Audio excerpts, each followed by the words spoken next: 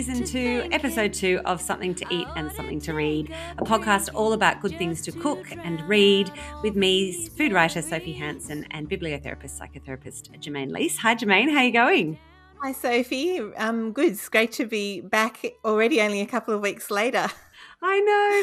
And before we started, I just wanted to quickly say a massive thank you to all our very special friends over at Substack, our founding supporters, for coming along on our little ride with us and supporting the newsletter, because that means that we can keep recording. And we're really grateful to you. And actually, we were just chatting and saying how excited we are about building this little community of people who love books and reading and cooking and food. So it's an exciting time. It really does feel like, yeah, it is. It feels like we've got like a lot of like-minded friends, don't we? Yeah. And it's exciting to think we can more directly to them and they can be talking more directly to us as well. I like that idea.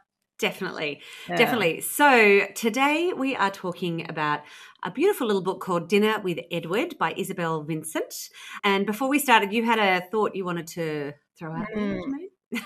Well, yes, I guess my head was still back in our first episode, maybe after we recorded that and we're talking about faction, that idea of making up or filling out history and filling out people from history, real people. And you were saying that you think it's fine when people who have long since died, just like in The Language of Food with Eliza Acton, but you weren't so sure if people were still alive. And as you said that, I thought, oh yeah, I don't think I've read any faction of people who are still alive anyway, aside from watching The Crown on Netflix.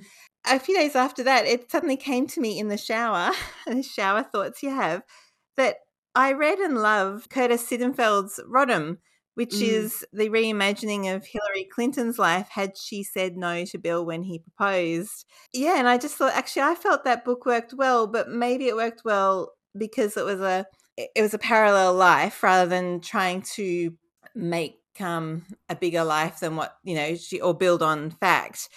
Until Bill proposes, I think that is very much based on fact and based on Curtis's research of Bill's biographies and stories around that time. And then obviously she completely deviates. But the parallel life is very much based on all those real people in politics at the time. And I just found it a really fascinating way to get further into the minds of moments in history, I guess. But have you read that one? Yes, I have. I'm a big Curtis Sittenfeld fan. I love her writing. And we did this book in our book club, I think last year, and I really enjoyed it. As I said, I think she's a fabulous writer, but I did feel a bit icky the first part of the book where they're retelling what I imagine was closer to fact when they were dating. Were they at Harvard or anyway? One of those.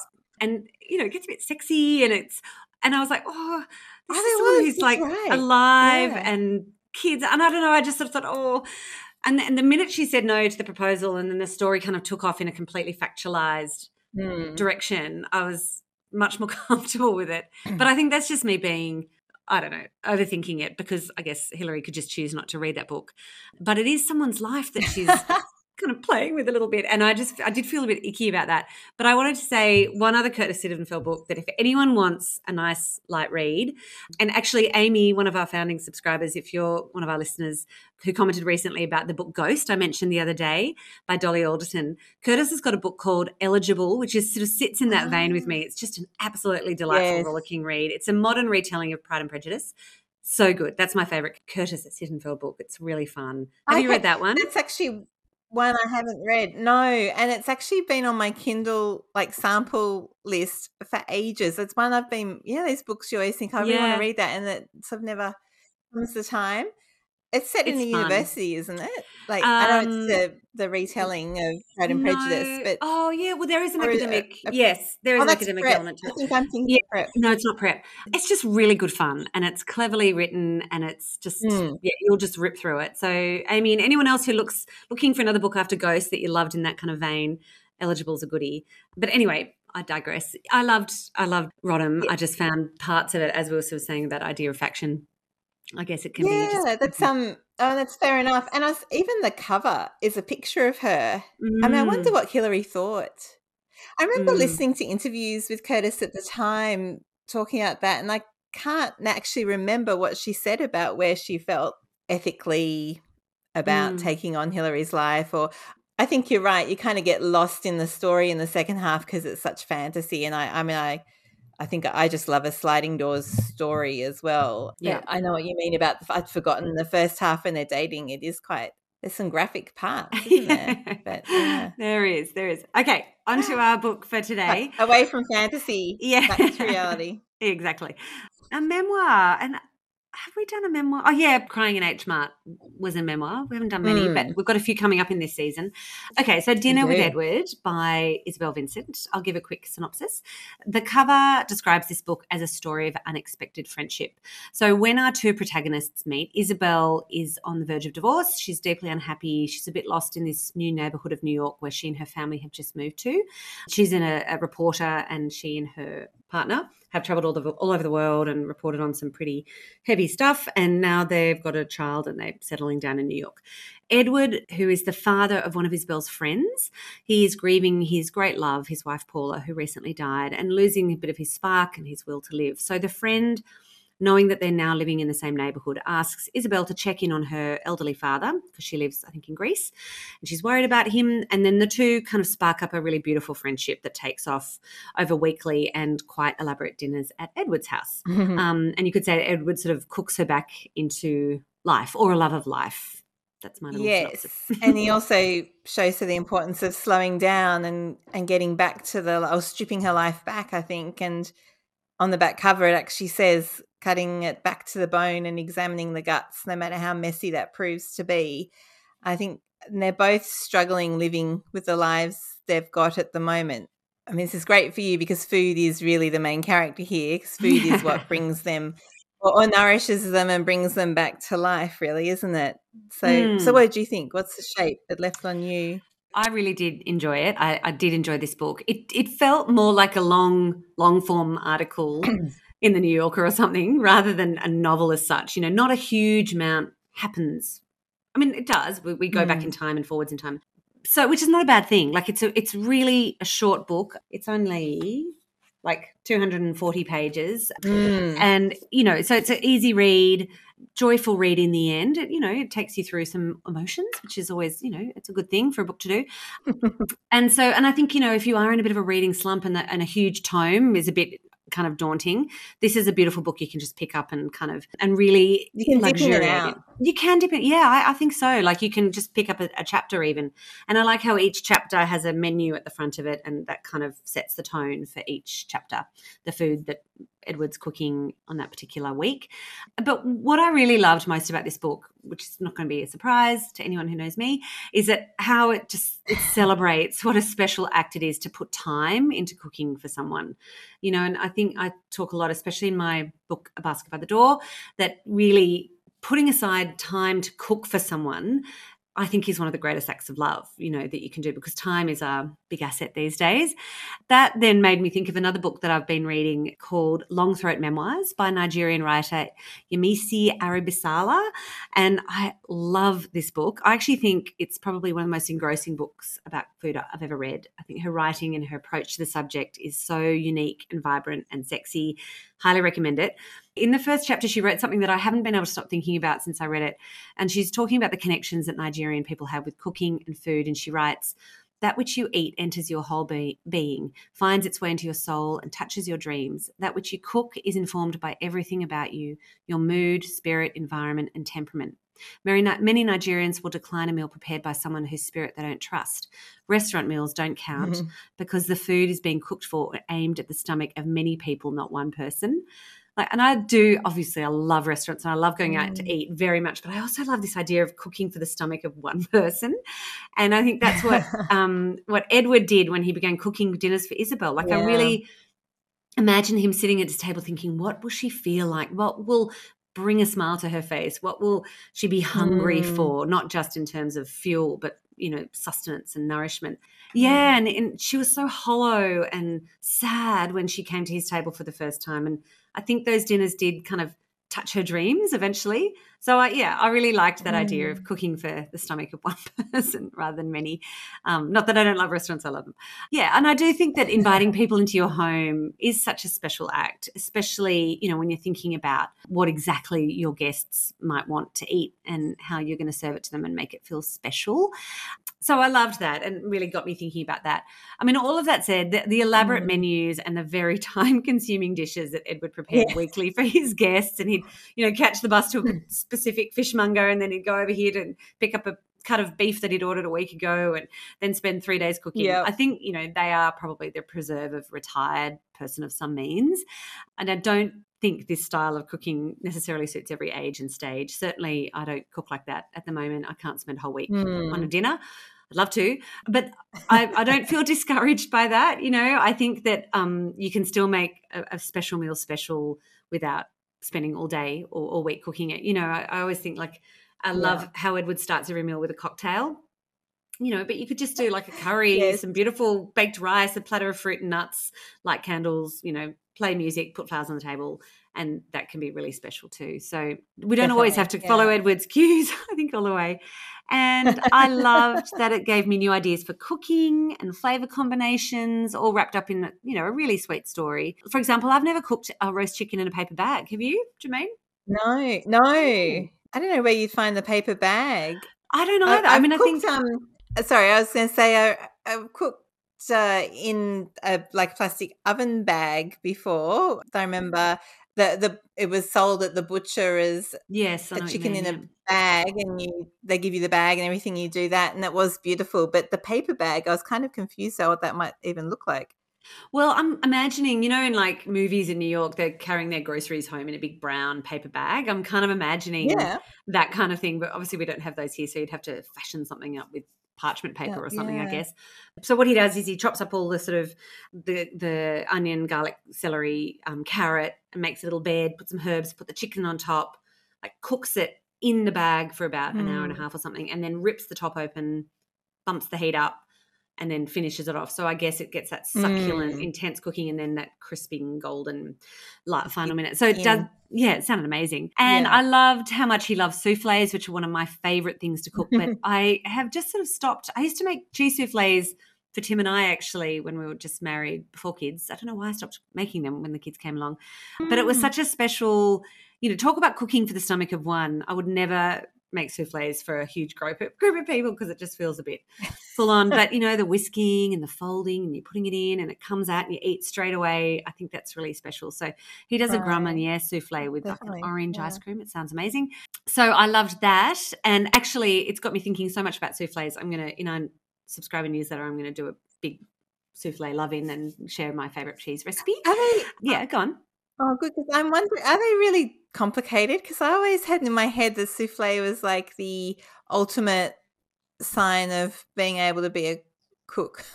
And so I've never ever attempted it. No, I don't think it's like anything, a bit of practice. Basically, you just make like a roux, like you melt butter and whisk in the flour, whisk in milk. So you make that thick kind of white sauce, add cheese, add egg yolks, and then whip the egg whites. And then gently fold that together and then cook it straight away, so it just rises. But they're not difficult things as such. It's just probably, I wouldn't say I'm going to cook soufflés for the first time for 8 of my best friends. You'd want to maybe try it a couple of times on your own first. But no, they're not difficult. And, if it doesn't rise perfectly, it's still going to taste really delicious. Do you know what I mean? It's good. Okay. I think we're going to try your step-by-step one. Oh, good. Well, we're going to come to kitchen disasters in a little bit, but all the ingredients are delicious. If you're using good cheese and if your soufflé doesn't rise perfectly, it's still going to taste delicious. But anyway, so thank you, Edward, for bringing soufflés back into our orbit. I'm almost finished with my shape. Oh, the other thing, I did chafe every now and then about how Edward would call Isabel baby, or he took her shopping to buy more feminine clothes and insisted she wore more makeup, as part of her post-divorce rediscovery. And I do appreciate that, he was of a certain time and he was such a gentleman and all his intentions were good and fatherly. So, letting that one go. But did that sort of prick your ears at all, any of that stuff? It did. He has such a mixture, wasn't he? Because, yes, he's 93, and there was that very patriarchal air to him, and yet at the same time he was quite progressive, because there's one point where Isabel sort of laments there being no middle-aged men, and he suggests, what about a woman? And she writes, he gave her such a look of compassion and curiosity, and I thought that's a pretty big thing for a 90-something-year-old man to say. But I know I had to kind of sort of very much skim over the baby comments, or the that the idea about self-worth coming from being in a beautiful dress or high heels is I don't know. It was a real mix, wasn't it? Because he was such a devoted and loving husband. He loved women for their minds as well. So, but yes, as you say, he's a man of his time, but kind of moving forward as well. So that was the only thing that kind of chafed me a little bit. And finally, one of the things I love so much about this book was how much Isabel Vincent loves my favourite food writer of all time, MFK Fisher. And any opportunity I thought of you every time I read an MFK Fisher quote. I thought, Sophie will be thrilled.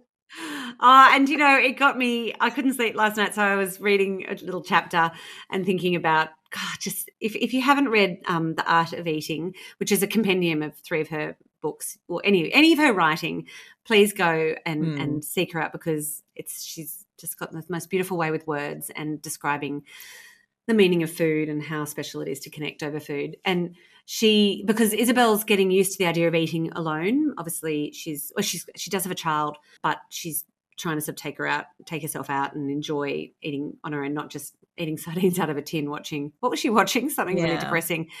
She quotes this MFK Fisher quote, which I'm going to requote to you guys, which I loved, about eating and cooking on your own. And this is MFK saying, "More often than not, people who see me on trains and in ships or in restaurants feel a kind of resentment of me, since I taught myself to enjoy being alone. Sometimes I would go to the best restaurants I knew about and order dishes and good wines as if I were a guest of myself, to be treated with infinite courtesy." I just love that idea of treating yourself with infinite courtesy. That actually made me think of what we were talking about last episode, with that idea of women's appetites, and how Lisa Wilkinson was shamed for eating on her own by the media. But so I really loved it. And we talk a lot about the shape a book leaves on us, but we haven't actually talked that much about the shape meals leave on us, and how you can eat a meal at a different time in your life and it'll feel different or taste different. But that's what Isabel Vincent, I think, did really well in this book, and I loved that. Finally, it made me want to be a martini drinker because it just seems so chic. I had that too. Doesn't it? So actually on Friday night after work, I followed the instructions for Edward's secret martini at the end of the book, and you got to chill the jar and then infuse with the lemon zest, and put the vermouth and the gin in and freeze the glasses. And so Tim and I we're sitting there on the veranda, we're drinking our martinis, and I was like, I so want to love it, but it's too much neat alcohol for me. I think I just had to go back to my gin and tonic. But anyway, I think I'm just not quite chic enough for a martini yet. No, I'm with you on that one. I love the idea of it. Just feels so adult. That idea of sipping a cocktail before a meal. I recently had a friend make us some Negronis, a la Stanley Tucci's landmark Instagram Negroni thing. Even the smell was sort of enough to knock me off my chair. It was just I couldn't do it. I'm with you with a good gin and tonic, and I have nostalgic memories of sipping my grandmother's whiskey and dry. Yeah, I guess it's the mixer that helps me, not the neat alcohol. But actually the nostalgia element of this book is what left the biggest shape on me. And in fact, I think when you talk about the shape a meal leaves, it's the same. The nostalgia was to do with the food and the meals for me. And it was all about being a child watching the adult and those and having fantasies of, this is what sophisticated adulthood looks like, alongside that ritual of actually putting a meal together for someone you really care for, just like what you were saying. And so yes, I can't imagine having 3 days to go all over Sydney to the best fishmonger and greengrocer and things to buy my food, but I really loved going on those trips with Edward and reading about them. And it made me think, I don't know if your parents were the same, but they probably were, because it was the 1980s and formal dinner parties were so the rage. And I remember my parents would host dinner parties, and there would be this whole long planning that my mum would have to do, and suddenly there'd be strawberries in the house that were usually too expensive to have for normal, but my sister and I would be able to have a bit of strawberries, and there'd be, rich chocolate cake that we'd be able to have the next day for leftovers, and the table was beautifully set, and that would happen hours before the dinner. And if mum and dad were going to a dinner party, they'd be very dressed up, and Edward and the way he prepared his meals really conjured that feeling of being a child watching what the future might look like. And then I don't know, it feels like Generation X kind of invented casual dining and informal dinner parties, because they haven't really been part of my adulthood aside from uni days. And I remember like there were so many formal 21st, and then when we all moved out, we did have some formal dinner parties so everyone could wear their tuxes and their dresses again. And I was thinking, it reminded me of, our menus would come out of Marie Claire Dining. Did you have the Marie Claire recipe books? I did. Well, that was the beginning of Donna Hay, wasn't it? And that Marie Claire lifestyle magazine, which I loved. I agree. I've still got some of those issues, I think, up in the office. Yeah, so it was a trip down, well, I guess it was a trip down fantasy memory lane, because they weren't real memories. They were those memories of a child watching what the future might look like, I guess. And I really enjoyed this quote, about the idea of cooking for one stomach and the occasion. I came to understand that dinners with Edward were rituals imbued with a sense of occasion. Sometimes we indulged in a good champagne or port, served in the delicate 100-year-old glasses that he inherited from his mother. Everything unfolded with the same comforting ceremony. And I think, that's a pure joy that Isabel experiences from dining with Edward. I got from reading about the atmosphere that he managed to create. But, he left much more of a shape on me than she did. I guess she put herself into the food, like you were saying, and the food was this metaphor for being looked after and brought back to life.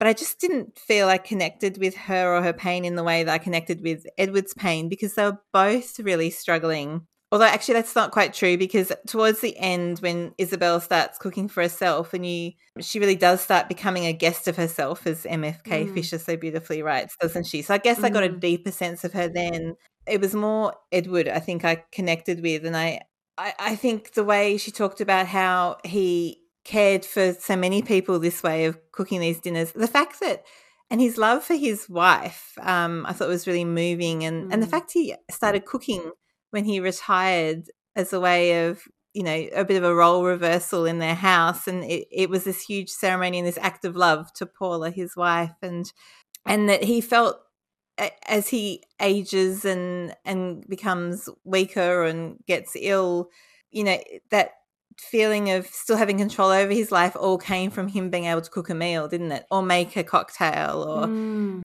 I thought she also said she gave a real insight into aging too, in a way you don't often read about. Like there's a line, and I went back trying to look for it yesterday and I couldn't find it, but he talks about understanding that he's never going to be with a woman again or touch or have the feel of a woman's skin, and how hot showers on his skin almost are nearly orgasmic for him, and how they help relieve his arthritic pain. And I was just really, we don't read enough about what it's like to be or to age, or to lose a partner of 70 years or however long they'd actually been married for. And I think she made him he was a real full person to me and not a caricature. And I feel like Isabel was a bit of a middle-aged caricature for me.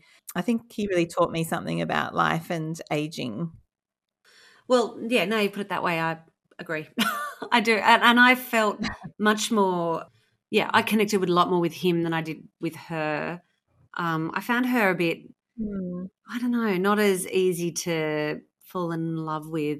I mean, I thought she was a great character, but I think she was just so bound up in so much grief and change, and, she hated where she lived so much. And I wanted to hear more about the daughter, and I wanted to know that the daughter was okay. I feel like she was a bit too absent. Or maybe that was intentional, that she was just preserving her privacy, which is fair enough too.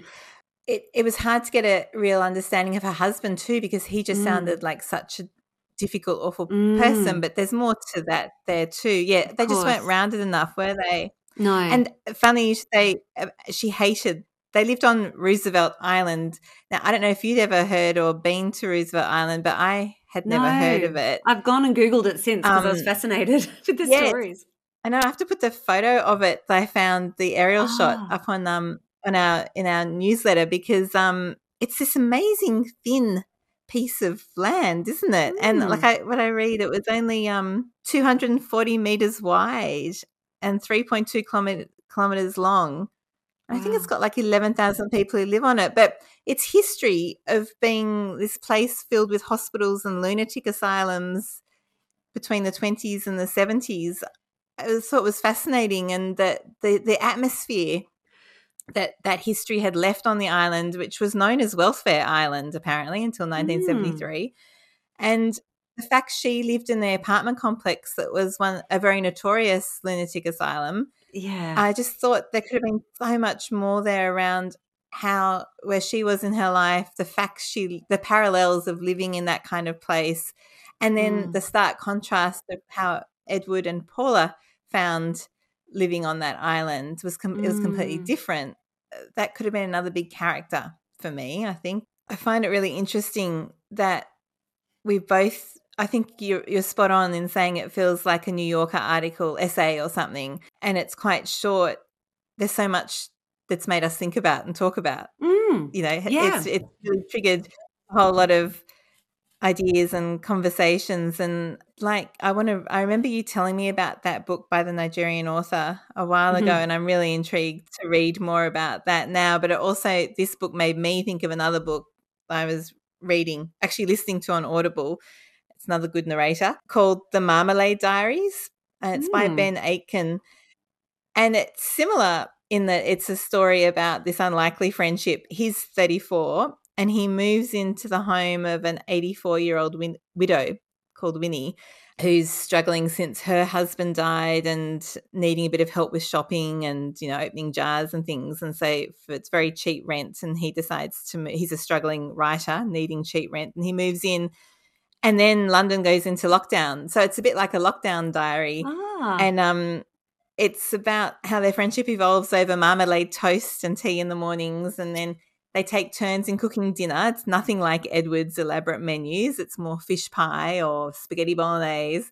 She's such a character, and he really gets in deep and understands her eccentricities, and he just develops both her character and his understanding about living with someone so much older with this huge history behind her really well. So I guess in this book, in Marmalade Diaries, food's the supporting character, whereas I think in Dinner with Edward, you're right, food is the main character. And maybe my window into books being so character driven, I think, is what made it less accessible for me, with not feeling like I really knew Isabel. Yeah, I can see that. Yeah, that's a great observation. Definitely going to go and queue up the Marmalade Diaries, because marmalade toast is Oh, it's my really fun. morning routine. I do love my marmalade, so it's got my name all You'll love over it. it. Yeah.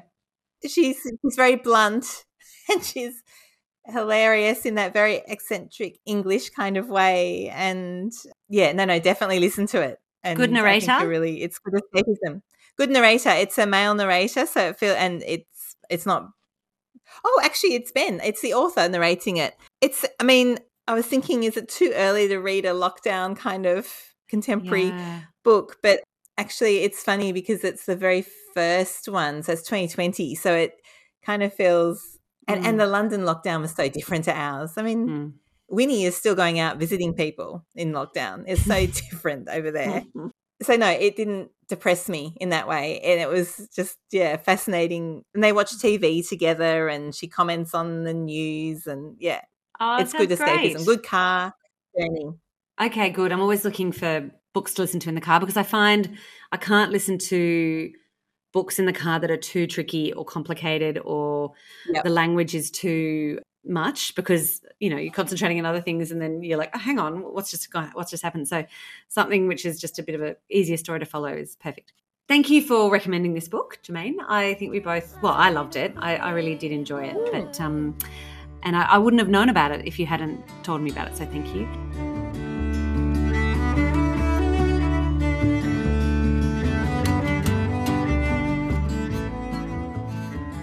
Should we move on to the letter for today? Yes. Okay. All right, our letter.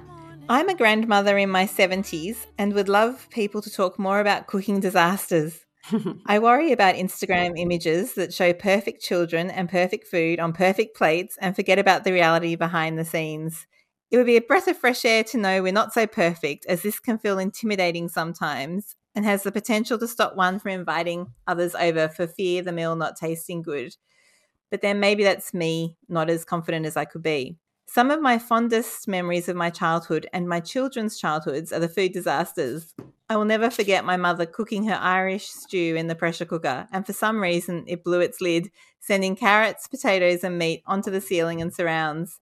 She swore and poured herself a whiskey while Dad had to get the ladder out and clean up, as the ceiling was high and there were carrot bits all over the walls. I once made my son a rocket cake with sparklers on it for liftoff, but the only trouble was that on a hot day, the weight of the icing made it fall over and the sparklers burnt the lawn. Then my youngest wanted a Dolly Varden cake in January. Needless to say, the cake melted while waiting for the candles to be blown out. I couldn't tell her that it wasn't a good choice of cake for that time of year, even though the ice cream was yum. Happy memories. I'm a quilter, and in the patchwork quilting world, there is an unwritten rule that if you make a mistake, leave it. Now all my grandchildren are at an age where they can sit at the table without anyone falling off chairs or spilling drinks or needing help cutting up their food. I wonder what an easy recipe may be for the ages 6 to 70 to enjoy together and not shake my confidence. I would also love to read about lives that aren't as perfect as they look on Insta. Oh, I love that. Thank you so much for those, for that letter. And I love your disasters. I had a similar one with a lid coming off. I remember when the kids were little, I'd made this beautiful chicken soup and they were still, I think one of them was still really little, just coming onto solid. So I was blending up some of the soup to give to Tommy, I think. Anyway, and I didn't put the lid on properly and it just went everywhere, like all over the ceiling. Yeah. And I remember just like sliding down the counter onto the floor and just sat there and just cried. And there's like chicken soup like dripping onto my head and the kids were laughing at me. And anyway, so I wish I had handled that with as much grace as your mum, dear letter writer. And I do agree that Instagram, can often only show the good, pretty and perfect meals and people, in these perfect kitchens doing amazing things. And then I think, I do worry that sort of styled food perfection on Instagram, etc., can make people, anxious about just trying new things, because what if it doesn't look like that, or I haven't got, nice plates like that, or whatever it might be. And I do worry that I might be a part of this problem because I, share a lot of food on my little corner of the internet or on Instagram. But I think, I do try and make, and a lot of people on Instagram now are trying to make the food look good or look appetizing so people want to cook it and try something new. So, I follow Instagram feeds that look nice and appetizing because it gets me excited and inspired to try these dishes. So I guess what we have to realize, I suppose, is when we're looking at that is that those photos are probably someone spent like an hour styling it up, and they might have been in a studio with a food prep person, or they might know exactly where the nice light is in their house, and a bit of a grain of salt there. But I get it. Like, you can flick through and think, oh my God, this is all too good, too beautiful, I can't keep up. But I would also say, yeah, definitely, I mean, cooking disasters are a part of life, and they're a part of learning, and I think cooking, like anything, is a skill that you practice and you get better and better at. And and I think I say this a lot, is just having those back pocket recipes, a few recipes for each course that you just can always know will work, and you can feel completely confident, and then you riff on them, and then you make those recipes your own and try something new. Yeah, I think it's just practice and choosing to cook things when you've got a lot of people coming over that you're really confident doing. As I said before, you wouldn't make, crepes or souffles, if you're having a big dinner party for the first time.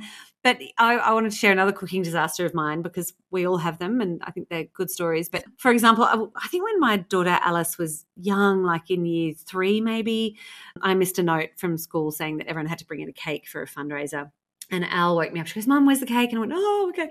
So I'm sort of half awake getting all my ingredients and making a recipe called Mum's 5-Minute Chocolate Cake, which is in a basket by the door. And I will share in the newsletter as well, because if you haven't got it yet, it's just you basically throw all the ingredients into a mixer. You can even do it by hand if you want. Mix it for 5 minutes, tip it into the cake tin, happy days. It's just such a good, easy recipe and always makes a yummy cake. Anyway, but I had a jar of cooking salt next to a jar of caster sugar. And, of course, I took the salt without thinking. And I made the cardinal error of not tasting my food before I cooked it. So you always taste your batter, taste everything before you put it into the cake tin or into the oven. And I didn't do that this morning because I was rushing. Anyway, so I sent the cakes off to school, and the teacher, who was just lovely, called me laughing at lunchtime. She goes, thanks so much for sending in the cake, Soph, but it was a little bit salty for the kids. Anyway, so my salt cake, and, I'm so call myself a food writer. I was mortified, and we still laugh about that now. But, I think that's the thing. Kitchen disasters, you've just got to laugh them off and not take it too seriously.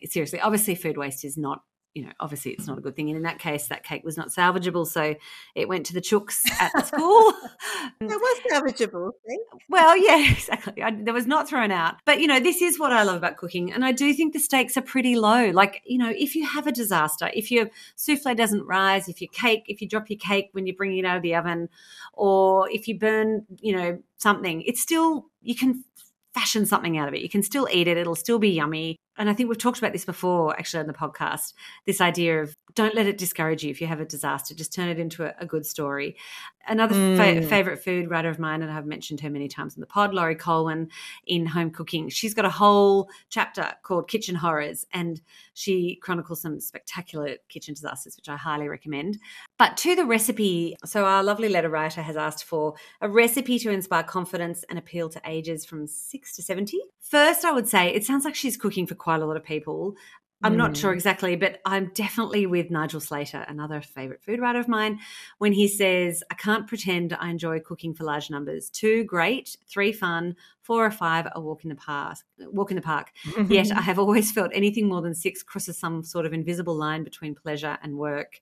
I was trying to think of a menu or recipes that will avoid it feeling like work, and those are things that can be done in advance, so there's no stress. What I'm suggesting is, and it's a bit indulgent because I know beef can be a bit expensive, but if you can find a good cut, a roast beef fillet, you could either serve it hot or cold, which is what I love. So you could actually roast it the day before, wrap it up, and then just slice it really thinly. So it goes a long way. You don't need much.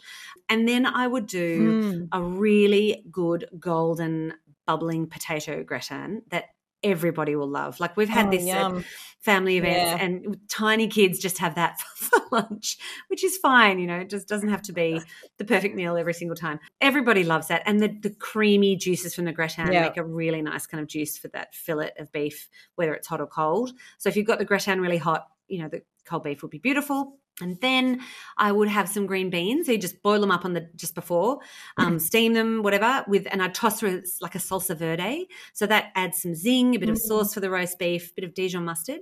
And then for dessert, I would, if you're going to go to dessert, you could even just buy a cake or get some ice cream, whatever. But if you wanted to go the whole hog, I would make a fudgy chocolate cake with buttercream. You can have this cake made the day before. I'm going to share the recipe for all of these in the show notes in our newsletter for the subscribers. But I love this idea of this beautiful, fudgy, glorious cake sitting on a plate or a cake stand. When everyone arrives, you might have next to some flowers on the sideboard with your glasses, and you just feel like such a domestic goddess if that was the case when everyone arrived. You can make it the day before and have it in the fridge and just pull it out. And I always think of this cake. I made up the recipe after I saw that movie, It's Complicated, with Meryl Streep, and she makes this fudgy buttercream I love chocolate that movie. cake. Yes. I love the food in that movie. And I was like, oh my God, I want to be the woman that has a cake like that under a cloche in the kitchen, just ready for when people pop over. So that to me, like if you're having your whole family for a beautiful Sunday lunch and you've got that chocolate cake on the sideboard, you'd just be like winning, I reckon. And it's actually a really easy recipe, really, really easy. So that is what I would suggest. You can take it all or leave it all or just maybe one little part of it, but all of the recipes will be in our next newsletter.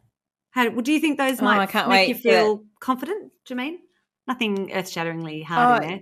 Well, no, and I love the fact it can all be done beforehand. Like you could, Yes. then your meat's going to be fine because you've already cooked it and just Yeah, slicing exactly. it, and again you make the cake before, and if there is a disaster, you just run up to the cake shop for the cake or the. Exactly. Or But buy a cake and just make the buttercream and hmm. ice it and pretend it was all yours. Yes, Yeah. yep, yeah.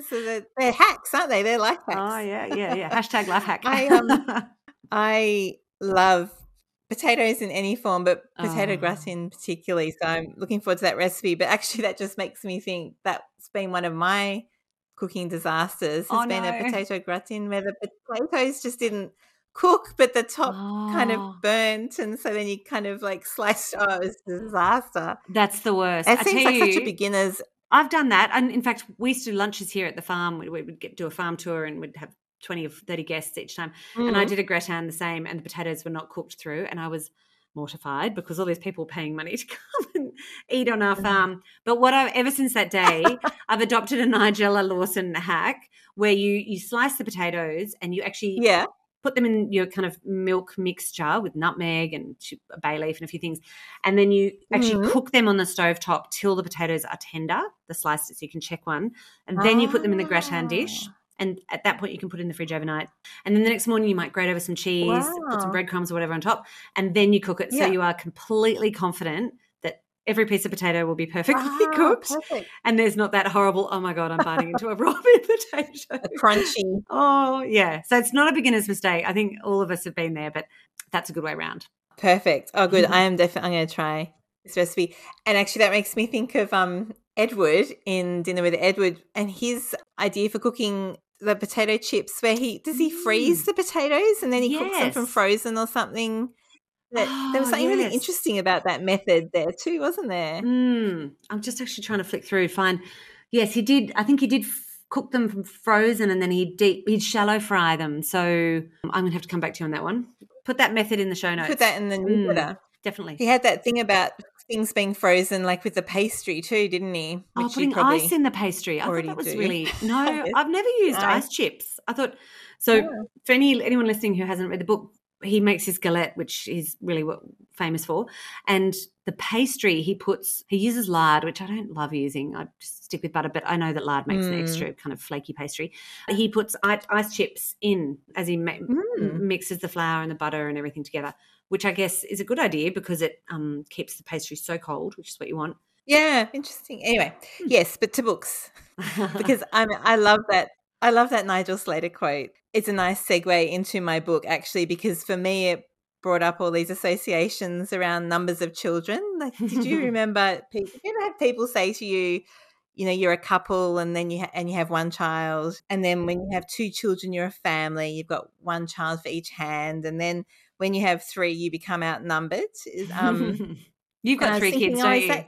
Oh, yeah, Yeah. you've got 2, don't you? Yes, Yeah, yeah. yeah. And I thought, "Oh, is that the invisible line like he's talking about with cooking for more than, 6?" And Ah. then that made me think about cars and how people also go, "Oh, well, if you've got 3 kids, you can still fit into a normal, 5-seater car, and if you have more than 3 kids, then, you need a 7-seater car." And anyway, so then kids and chaos kind of, were in my head when I was reading this letter. I think just because it's about the chaos of family life that hasn't changed through the generations, and the Mm. chaos of trying to feed a family, but actually finding, you're pulling bits of carrot off the ceiling, or you're crying as your chicken soup's dripping on your head, Yeah. or children throw food on the ground, or.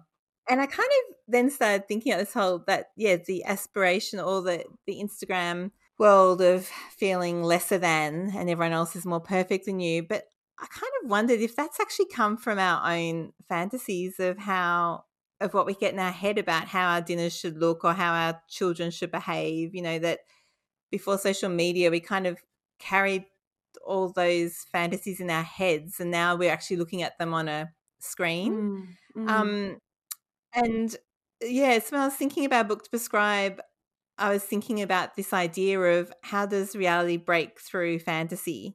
And also, I wanted to get away from social media because I was thinking about books that kind of explore that literally, with a social media backstory that's so false or whatever. But then I thought, no, let's get away from that and remind ourselves that this pressure to keep up with the Joneses or whatever, it's always been there. And it's just in the past, it was on a smaller scale because we could only keep up with the people in our actual neighborhoods or whatever. Mm. And now with the social media, we've sort of got this global stage. So I've gone back to the 1950s to this fantasy of having perfect meals and perfect children. And I'm prescribing a book by Shirley Jackson, who is actually best known as a horror writer. I don't know if you've read like We've Always Lived in the Castle or The Haunting of Hill House, but she also has written a couple of memoirs, and one of them is called Life Among the Savages. And it's all about, and actually, I think she had these articles published in housekeeping magazines in the 50s, but they've become this book. She's so funny. She just makes me laugh. It's all Life Among the Savages is all about being a mother and a housewife, and she and her husband and a baby live in New York, and then they decide they need a bigger house. They move to Vermont to a house with pillars and start living this seemingly idyllic country. Well, I guess it's a mix between the country and suburbs life, and the comedy that kind of comes from that. So I'm going to read a couple of quotes because I guess I can convey her humor more in the quotes than me trying to describe it. So soon after they moved to Vermont, she writes, "We put the Christmas tree in the corner of the living room where the light shone at night out between the pillars. We raked leaves on the front lawn and went sledding down the hillside. We began to speak slightingly of city folk.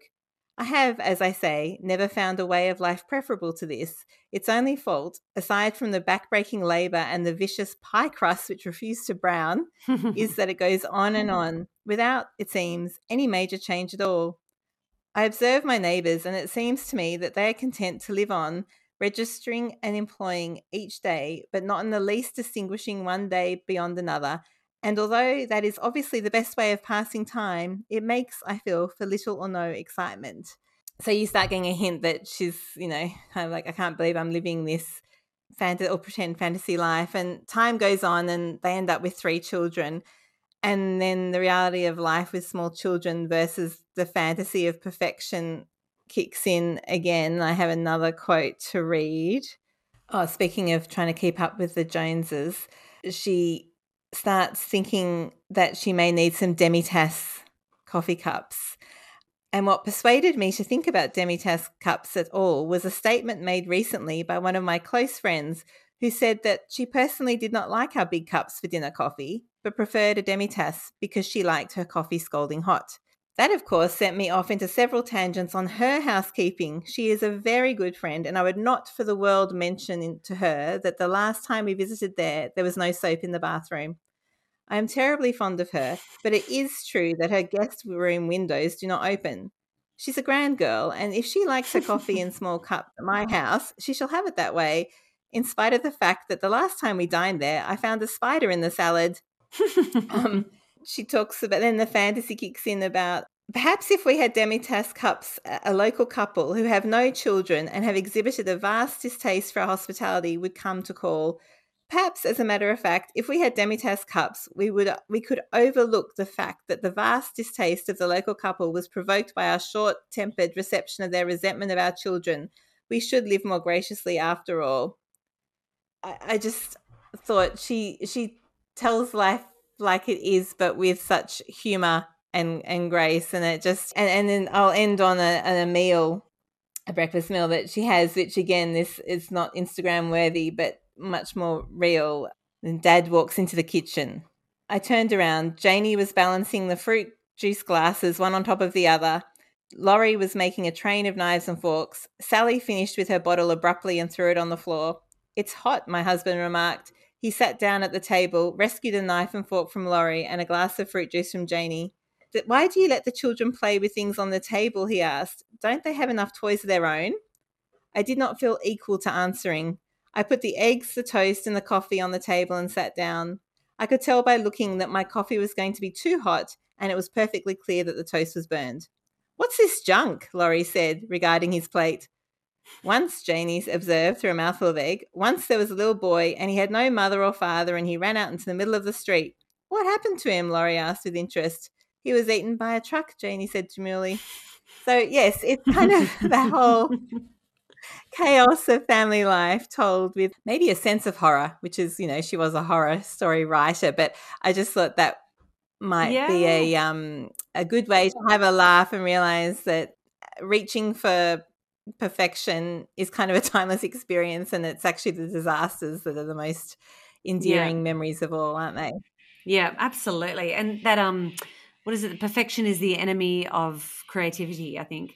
It's so true, and no meal you cook is going to be perfect, like especially when there's lots of kids around. I remember when ours were smaller and you'd have, everyone over for dinner and it was just complete chaos. It was just food everywhere, and I think you just have to let it go. And noise.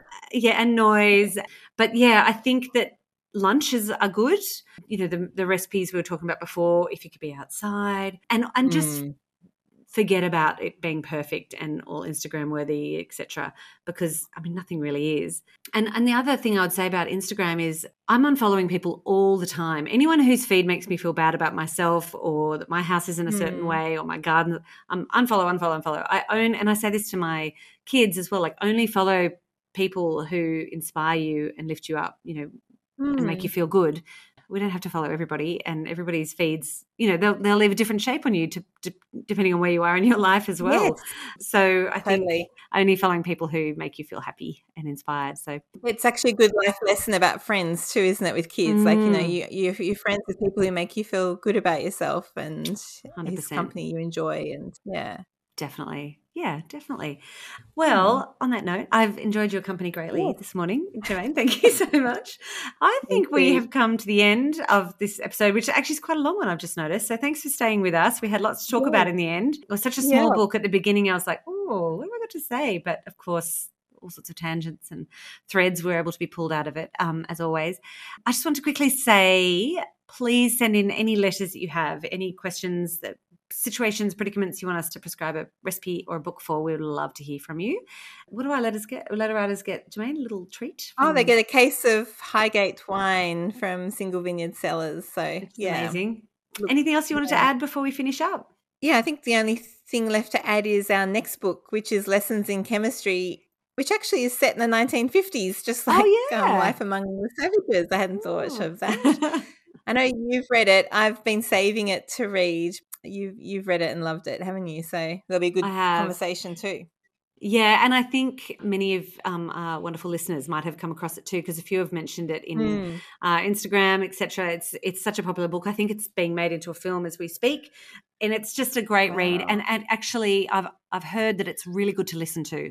That the narrator is excellent as well. So if you prefer to listen to your books, yes, and actually, there's an interview at the end of the book narration, apparently, with the author. Terrific. Good. Cool. So, okay, let's talk about next time. Good. Yeah, just finally, thank you so much to Chrissy Reading, our incredible producer, for stitching our words together and bleeping out any pauses while we search for a page or whatever. And Smith & Jones, Bathurst-based duo who write very special music. Thank you for letting us use your song, Small Town Woman. And that's it, I think. We'll see you next month. Thank you so much to all of our... We will be. Yeah, well, we'll see our subscribers in our Substack. And if you're interested in joining up, you can do a 7-day free trial. And after that, it's $5 a month to receive word from us and to support us. And we are incredibly grateful. So thank you so much. And it's something to eat and something to read at substack.com. Thank you so much. And I'll see you in a couple of weeks, Germaine. Happy reading. Yeah, you too. Bye. Bye.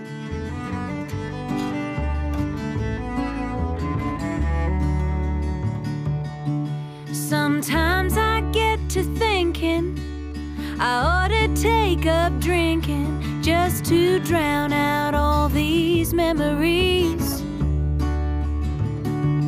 Maybe I could down a whiskey bottle and head out on the highway just to see if it'll bring some peace.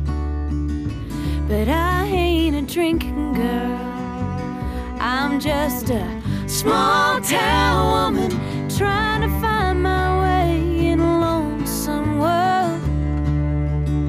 And I ain't a whiskey girl, I'm just a small town woman trying to walk a straight line in a crooked world.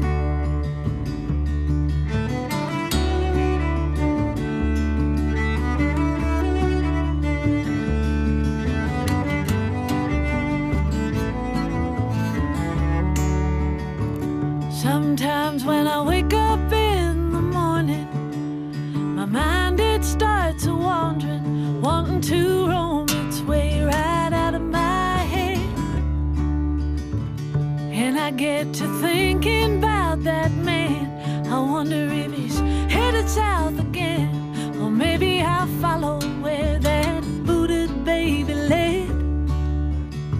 But I ain't a wandering girl, I'm just a small town woman trying to find my way in a lonesome world. And I ain't a southbound girl, I'm just a small town lady trying to walk a straight line in a crooked world.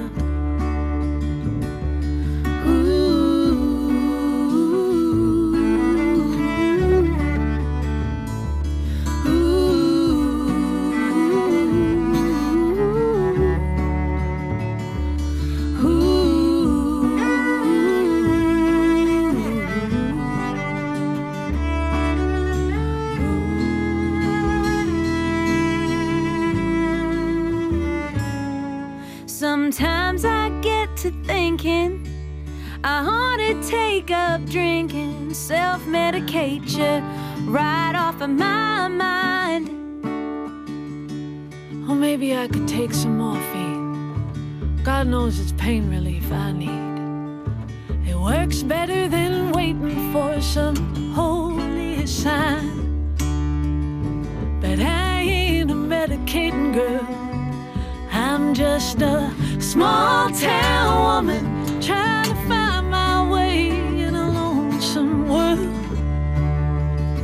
And I ain't a morphine mama, I'm just a small town lady trying to walk a straight line in a crooked world.